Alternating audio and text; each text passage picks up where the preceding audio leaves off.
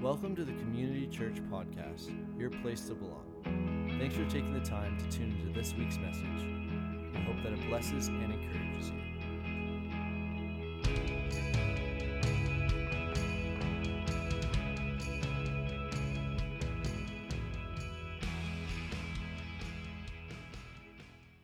Matthew chapter 5, we're going to go there in a second, but I'm going to give you 1 minute. We haven't done this in a little while, but I'm going to give you 1 minute and talk amongst yourself about your favorite commercial. Your favorite TV or radio commercial. Go.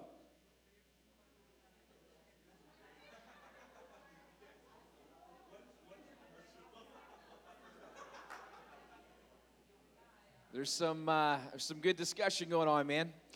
You know what? I was just sitting here thinking about it myself. Probably one of my favorite commercials, even though I'm not into commercials, was there was an old Shoppers Drug Mart commercial with a guy that was kind of balding, and he was opening up gifts, and one of them was a hairdryer. Did anybody ever see that one? Like, you know what I mean? Like, anyways, some really, commercials are great. And I'm not a huge commercial person. It was just kind of funny because Rebecca goes, "What's a commercial?" Said a millennial. But anyways, it's that little box in the bottom of your screen on the internet that you go X because you don't want to watch it, right? But it's so true. Commercials are meant to bring to life a product or to grab you, to draw you in. And I remember a few years ago watching a commercial from Excedrin. And it's a medication that is used, or they had done created a medication that was good for migraines. Now, anybody that's ever had migraines, I thankfully have not. I've had bad headaches, but bad headaches are they pale in comparison to a description of migraines, because anybody that has migraines knows that it's really intense pain. And so the commercial kind of goes where this mother kind of passes off her daughter's migraines as, "Oh, no big deal, it doesn't really hurt that much." And so next thing you know, the commercial shifts to mom being in this place where they put these special goggles that they have made so that the mom can experience visually what the daughter's experiencing in the way of migraines. And all of a sudden, mom's attitude completely switched gears, because now she's experiencing for herself what she's had described to her. And even though in her mind it's like, well, I'm sure you're in pain, but it's not that bad. But the moment that she puts on the goggles, all of a sudden she realizes, wow, I didn't realize. And all of a sudden, her understanding began to grow and get deeper. There's something about experiencing something that shifts us from wondering to a real understanding, meaning I can really relate. I get it now. In fact, there was an old idiom that used to be used, seeing is believing. How many know that old phrase, right? Seeing is believing. It's this idea that I'll believe you when I have concrete physical evidence for myself, meaning I've got to experience it for myself in order for me to really understand it, to grasp it, so that I can relate to it. And the journey of faith is really one that is meant to be experienced. In fact, Andy Stanley and Leonard Sweet, I remember a season where I happened to be reading some articles or books by those two authors, and they both said the exact same thing, that Jesus understood this better than anybody, because Jesus and his ministry can be summed up into a come and see, this invitation, come and see kind of approach to ministry. Jesus didn't just speak it, but he invited you. And so if you notice that there were a lot of times that Jesus was asked questions, but Jesus never, didn't always give a straight answer. Sometimes Jesus would tell a parable, or sometimes he would show you before he would tell you what he's thinking. The talking came after them experiencing, because he understood there's something about the experience that helps you and I to grasp things or to own things that much more. I mean, think about it. John the Baptist, in Luke chapter 7, I believe, John the Baptist is in prison, and he is sending his disciples to find Jesus. Now remember, at this point, he's already met Jesus. He is already, when Jesus was baptized, he already recognized him as the Messiah. But there was a point in John the Baptist in his ministry where he struggled a little bit, and he had, I would say a little bit, I think it's fair to say he had a little bit of a doubt. And so he sent his disciples to Jesus while he was doing ministry, and he said, "Ask Jesus if he is the one, or should we expect another?" And so Jesus didn't give them an answer. He didn't just say, "Yes, I'm the one." What did Jesus do? he said, I want you to go back to John the Baptist, and I want you to tell him what you see and hear. Like, look around, watch what I'm doing, and then go back and tell John the Baptist. Same thing with Thomas. After the resurrection, it was Thomas in John chapter 20 who really struggled a little bit. And we all know him as Doubting Thomas because, he still wasn't convinced even though Jesus is standing right in front of them. And he's like, Jesus, I need to see, the scars on your hands. I need to see it. I have to know that you are who you are, that you have actually resurrected. I've got to know. And so, of course, Jesus reveals it to him. But if you notice in John chapter 20, verse 29, I believe, and it'll be up on your screen, he says to Thomas after this, he said, because you have seen me. It's because you have seen me, Thomas, that you believe me. But he goes on to say, blessed are those who have not seen me and still believe. Like what Jesus was saying is, listen, it's easy for you, Thomas, to figure this out because, you get it. You understand it. You're looking at me. You watch me do miracles. So, man, that's easy. You had firsthand evidence, but there will come decades, there will come centuries of believers that will not have the privilege of physically walking with me or physically seeing me. And, man, blessed are those. Because, man, for them to believe, that takes a lot of faith. Because the physical Jesus is not there. And so they are basing it on initially the information that's coming from other generations and in our case the scriptures and then it's the encounter that kind of seals the deal. And what's awesome and amazing is that even though it's true that Jesus, his ministry was basically come and see, he still throws out this invitation. The only difference is that he's passed the baton onto you and I. And if we're going to be disciple makers, we have to get to a place like Jesus where we are letting people in and it's not so much that we're telling them, it's about living the life. It's about Jesus being experienced through your life, through your actions, through your attitudes. And that's the way they get to still see him. I mean, look at Matthew chapter 5 for a second and listen to what Jesus says, because I believe that God's call on our lives is for us to illuminate him, meaning we reveal what can be in the way of wholeness or the journey, what God does in the way of restoration from sin and brokenness and just understanding and coming into a revelation of who he is. We are the ones that declare what is in the way of the truth in our lives. Not just the spoken word. And we point to, where you illuminate who makes that all possible. Our lives continue to reflect and point back to Jesus as the one. And in Matthew chapter 5, that's exactly what he wanted. Verse 14 to 16, he says this, you are the light of the world. You're this town that's been built on a hill that cannot be hidden. And neither do people light a lamp and put it under a bowl. He makes this rhetorical statement. He goes, you don't light something and put it under a bowl. That makes no sense. He said, instead, they put it on a stand and it gives light to everyone in the house. In the same way, he said, let your light shine. Meaning, let your life reveal. Let your attitude, let your actions, let your thinking, let the way that you live your life, do your job, run your business, how you invest in your marriage, how you treat your children, how you treat your neighbor, how you treat your, your enemy. And again, we go back to what Jesus said to the disciples at the very end of Matthew. He said, listen, I want you to go, and as you go, make disciples. This is how we make disciples. We let our light shine, or our good deeds, as some versions would say this, before others, so that they may glorify the Father. That they might begin to give praise, and begin to see and begin to look upon God. But man, seeing is believing. I've always thought this, man. Your actions, my actions, are far more powerful than anything that you and I might say. Because our actions and our attitudes actually back up what we say. It's actually the evidence or the very authority or the weight that comes behind what we say. Because you know what it's like, the old saying, right? Like, people that walk the walk, right? That's good. But a lot of people just talk the walk. right? They just talk about it, but walking it and living it out, man, it makes a big difference. I love how the Message puts this passage. It says this. Here's another way to put it. You're here to be a light, bringing out all the God colors in the world. God is not a secret to be kept. We're going public with this. As public as a city on a hill. And if I make you light bearers, you don't think I'm going to hide you under a bucket, do you? I'm putting you on a light stand. Now that I've put you there on a hilltop, on a light stand, shine. Keep open house. Be generous with your lives by opening up to others. Let them in.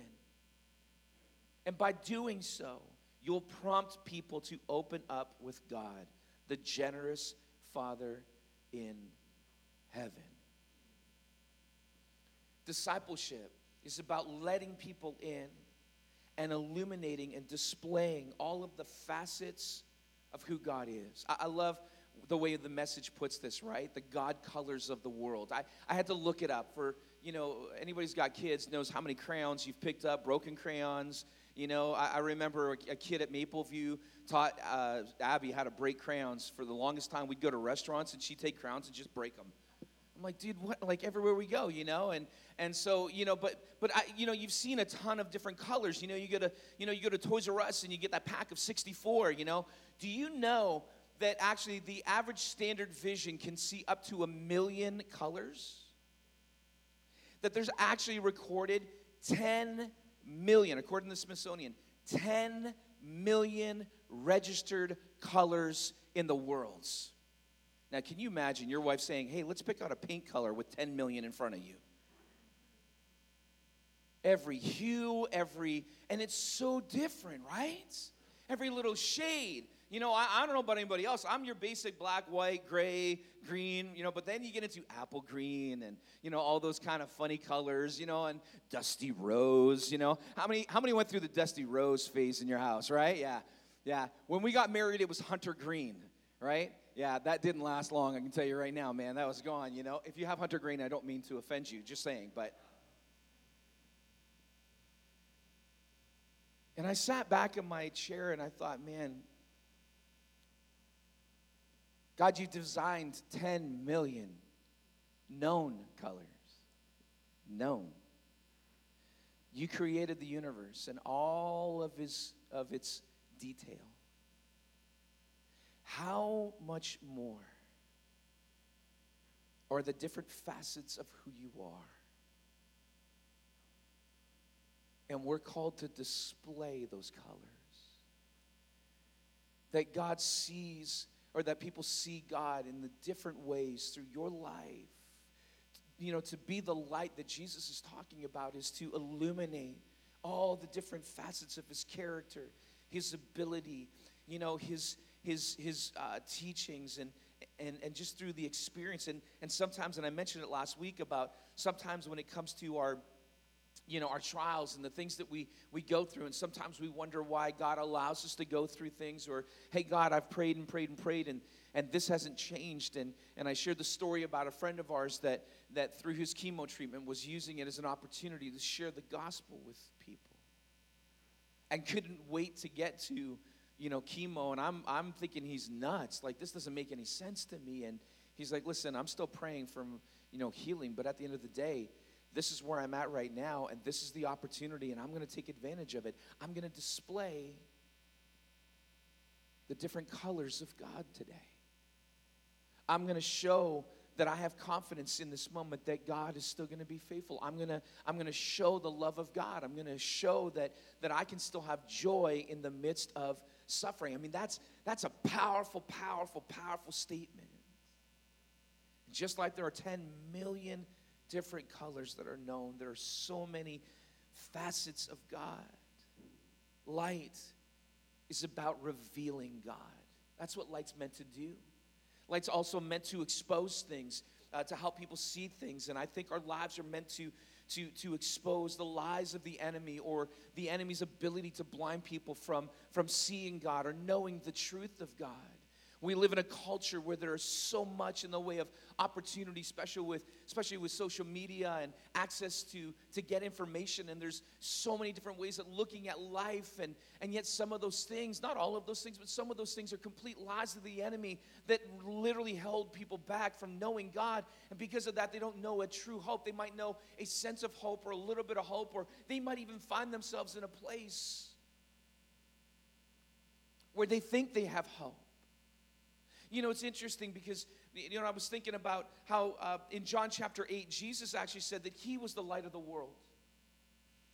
And yet in Matthew chapter 5, he says, you're the light.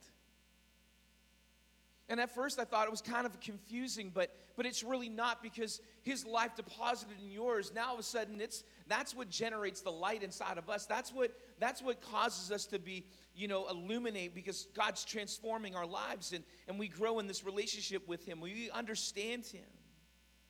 But what's interesting about that passage to me is that Jesus said, listen, I am the light of the world, and whoever believes in me, they will never walk in darkness.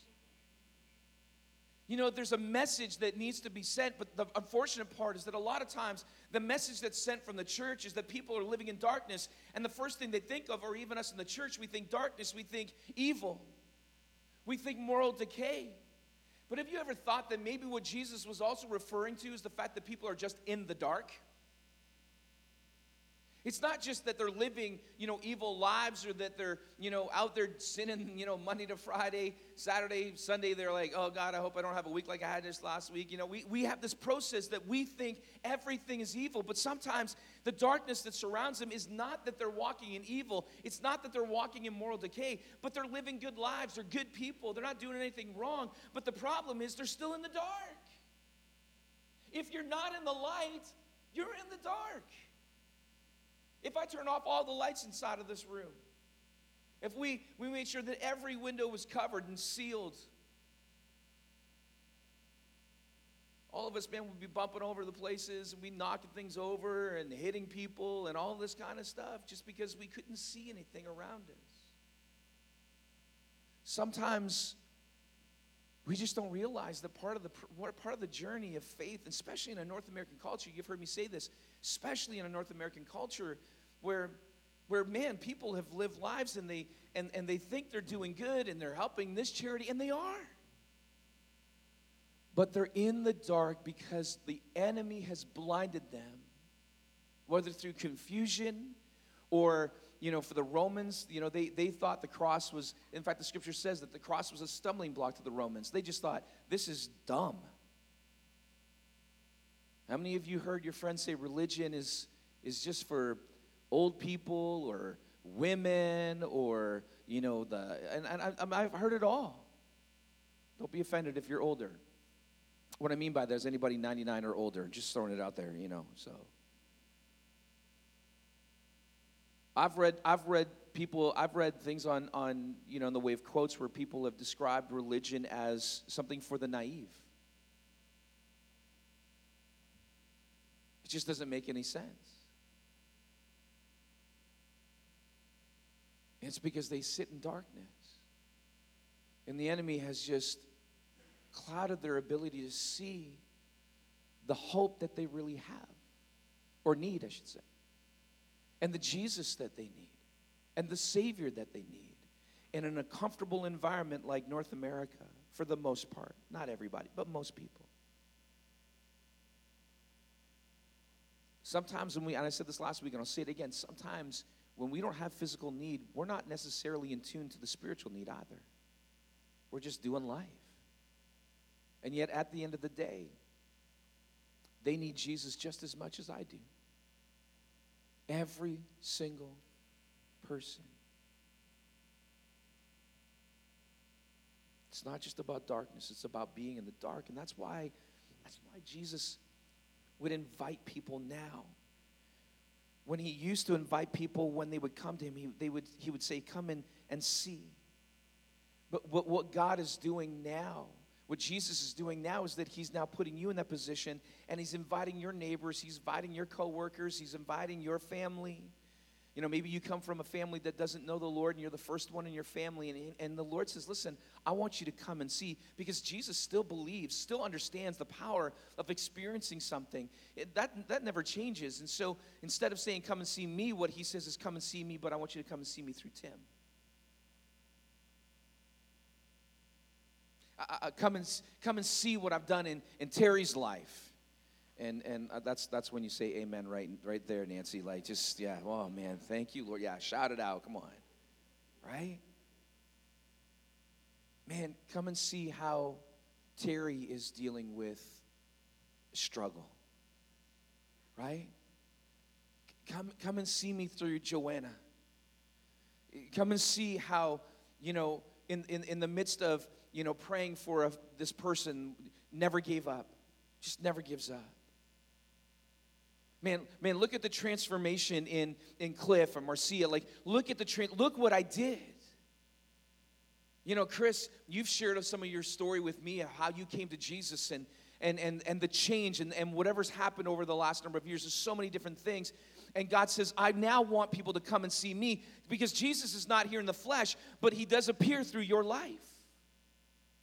And as you live your life, as you act, as you speak, as you have conversation, you know, as you, in front of your children, as you worship, as you pray, as you spend time in the Word of God, you're modeling something. And part of what you're modeling is people are getting a chance to experience Jesus. And if it's true, and I do believe this, that seeing is believing, that through your life, they're experiencing something. And now all of a sudden, the things that the Scripture talks about that's being done inside your life, all of a sudden this disconnect begins to disappear. And all of a sudden, that's when the questions start coming. That's when they start saying those, you know, those phrases that many of us have heard and said, man, there's just something different about you. I don't get it. I don't understand it. Why don't you do this? Why is it that you refrain from that? Or why is it that you go to church every Sunday morning when you could be staying in your bed and sleeping and just in that, you know, spending time with the comforter? And what I mean by the comforter, in underneath your blankets, nice and warm, and you're just chilling. But yet every Sunday morning you're at a church service. Why? Why? There's nothing better than the question why. Because when someone's asking why, they're trying to figure something out. When they're asking why, no matter what the why is for, they're trying to figure something out. I remember a few years ago walking through something with Sydney. And she didn't like one of the rules that mom had laid down, right? You know, and most dads just go with what mom says, right? We just go, no, she said it, man. Just she's the boss, you know. And Sydney kept questioning, and Cora goes, "Listen, stop questioning me. I just said it, and that's it, right? I'm your mom. I just don't want you doing this anymore." And we get in the car, and I take Sydney to school, and she's like, "Dad, I don't understand it.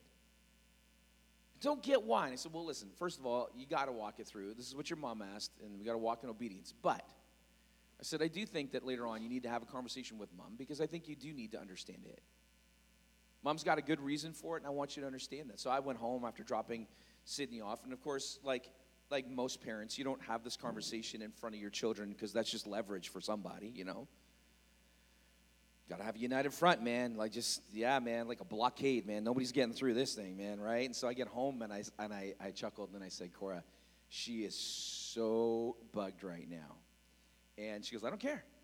Like, that's the rule. I go, I know, I get it. But here's the thing. You got to explain to her why.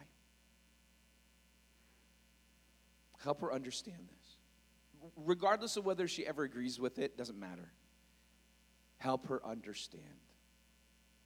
And so when she came home, Cora did. She sat down with her and just said, here's the reason. Here are my reasons why. And that made all the difference in the world.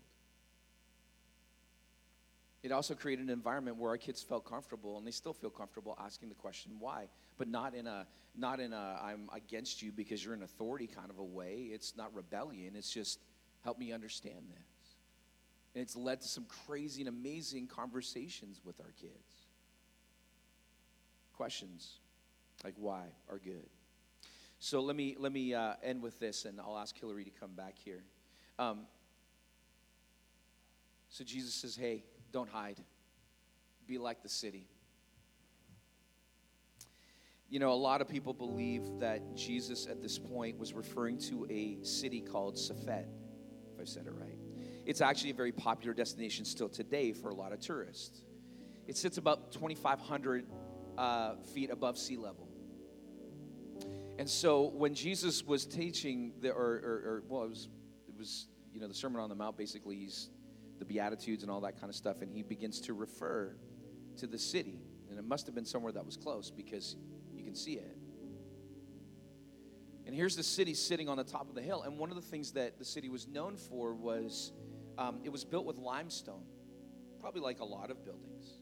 But because of its position, during the day, the sun would shine on it and it would sparkle.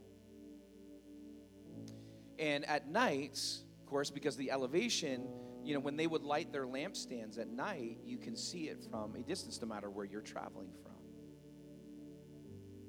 So Jesus says, hey, I've called you to be the light, like a city on a hill. That no matter where someone's traveling from, they'll be able to find their way. See, it's not that you are the destination, but you light up where the destination is. No matter who you are, the destination is Jesus. It's a relationship with Jesus. It's repenting, receiving forgiveness, and following Jesus as Lord and Savior. It's that simple. And yet, it can be so complicated because we don't like to give over control. And yet, submission to God is the most rewarding and the most fulfilling thing that we could ever experience. Not just because of its eternal benefits, heaven, but in the here and now. And so there's this destination. And I don't know about you, if you've ever been lost or you have been trying to find your way somewhere and you're in need of something and you got to get there, and there's nothing worse. I remember years ago we were in Newfoundland, on our way to Newfoundland, and I don't know if anybody's ever seen the Seinfeld episode where Kramer decides to get into a car with some salesmen and they got the gas light down to E, and they were going to fill it up and keep driving, but then Kramer had this bright idea, let's do it. Let's see how far we can go. You know, and like he had this idea that he's going to go where no man has ever gone, going past the E. You know, Kramer's whole deal. Have you ever seen Kramer's Seinfeld? In fact, I didn't watch Seinfeld until it was off the air, and then I watched it. I was like, oh, man, I should have watched this. It's so funny. And the salesman gets all excited. He's like, yeah, man, it's like we're living on the edge. Well, I had a Kramer moment. Like most husbands, we always see how far can we go before we actually have to fill up the gas tank. And we're on our way to Newfoundland, and we're in, like, I don't know, somewhere in Nova Scotia or New Brunswick, somewhere in there. And if you've ever traveled in there, it's not like the GTA where every 5 minutes there's a gas station. It's like hours, right? You guys know what I'm talking about. And so we're making our way, and we're trying to get to a certain point to the hotel, because in order to make the ferry the next day, you know, out of North Sydney, we gotta get to this point in Edmundston. That's where we need to get. And Cora's like, should we stop for gas? I'm like, no, we'll hit the next one.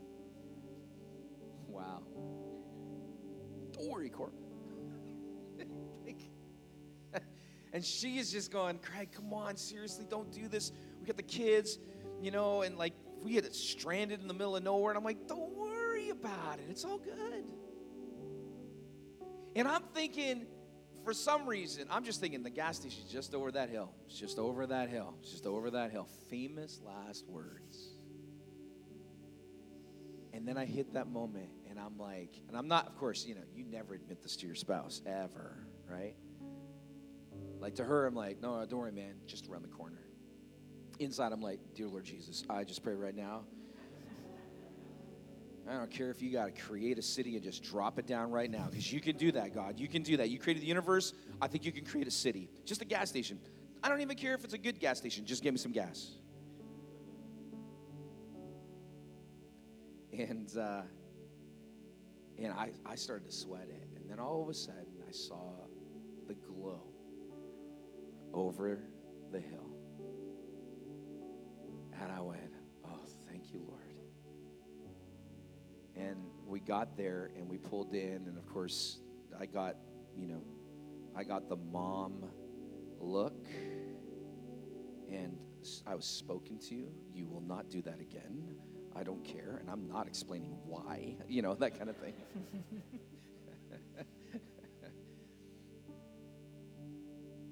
What a relief that when in need, I got to where I needed to go. But what gave me hope was the light that I saw. Your life, my life, is like a city on a hill. And whether by day or night, in the midst of the good, in the midst of the darkness, or in the dark that some people are in, the truth of the matter is, we shine. When we think that people aren't even looking, we need to shine. Because it's how Jesus reveals himself today. In the same way that Jesus said, I am the light of the world, and whoever follows me will never walk in darkness. Through your life, he's using you to be the light so that people that are in the dark and living in darkness doesn't have to, because that was never his desire from the very beginning.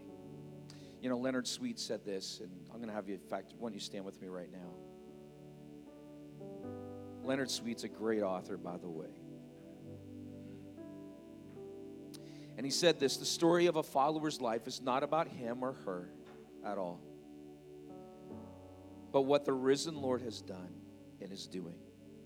At the end of our lives, our story is really his story. So would you do me a favor, just in the next few moments, would you just take a few moments right now? Would you just close your eyes and just say, Jesus, would you help me to shine? Holy Spirit, would you help me to not hide my faith? I don't need to be a bully with my faith. I don't need to be aggressive with my faith. I just need to live my faith out. I just need to live it out. And so, Holy Spirit, give me the courage. Give me the strength. I don't want to worry about what somebody thinks, because I realize that maybe today I'm revealing a color of God. Maybe today I'm pointing to the destination that they need to get to, and they just don't know it.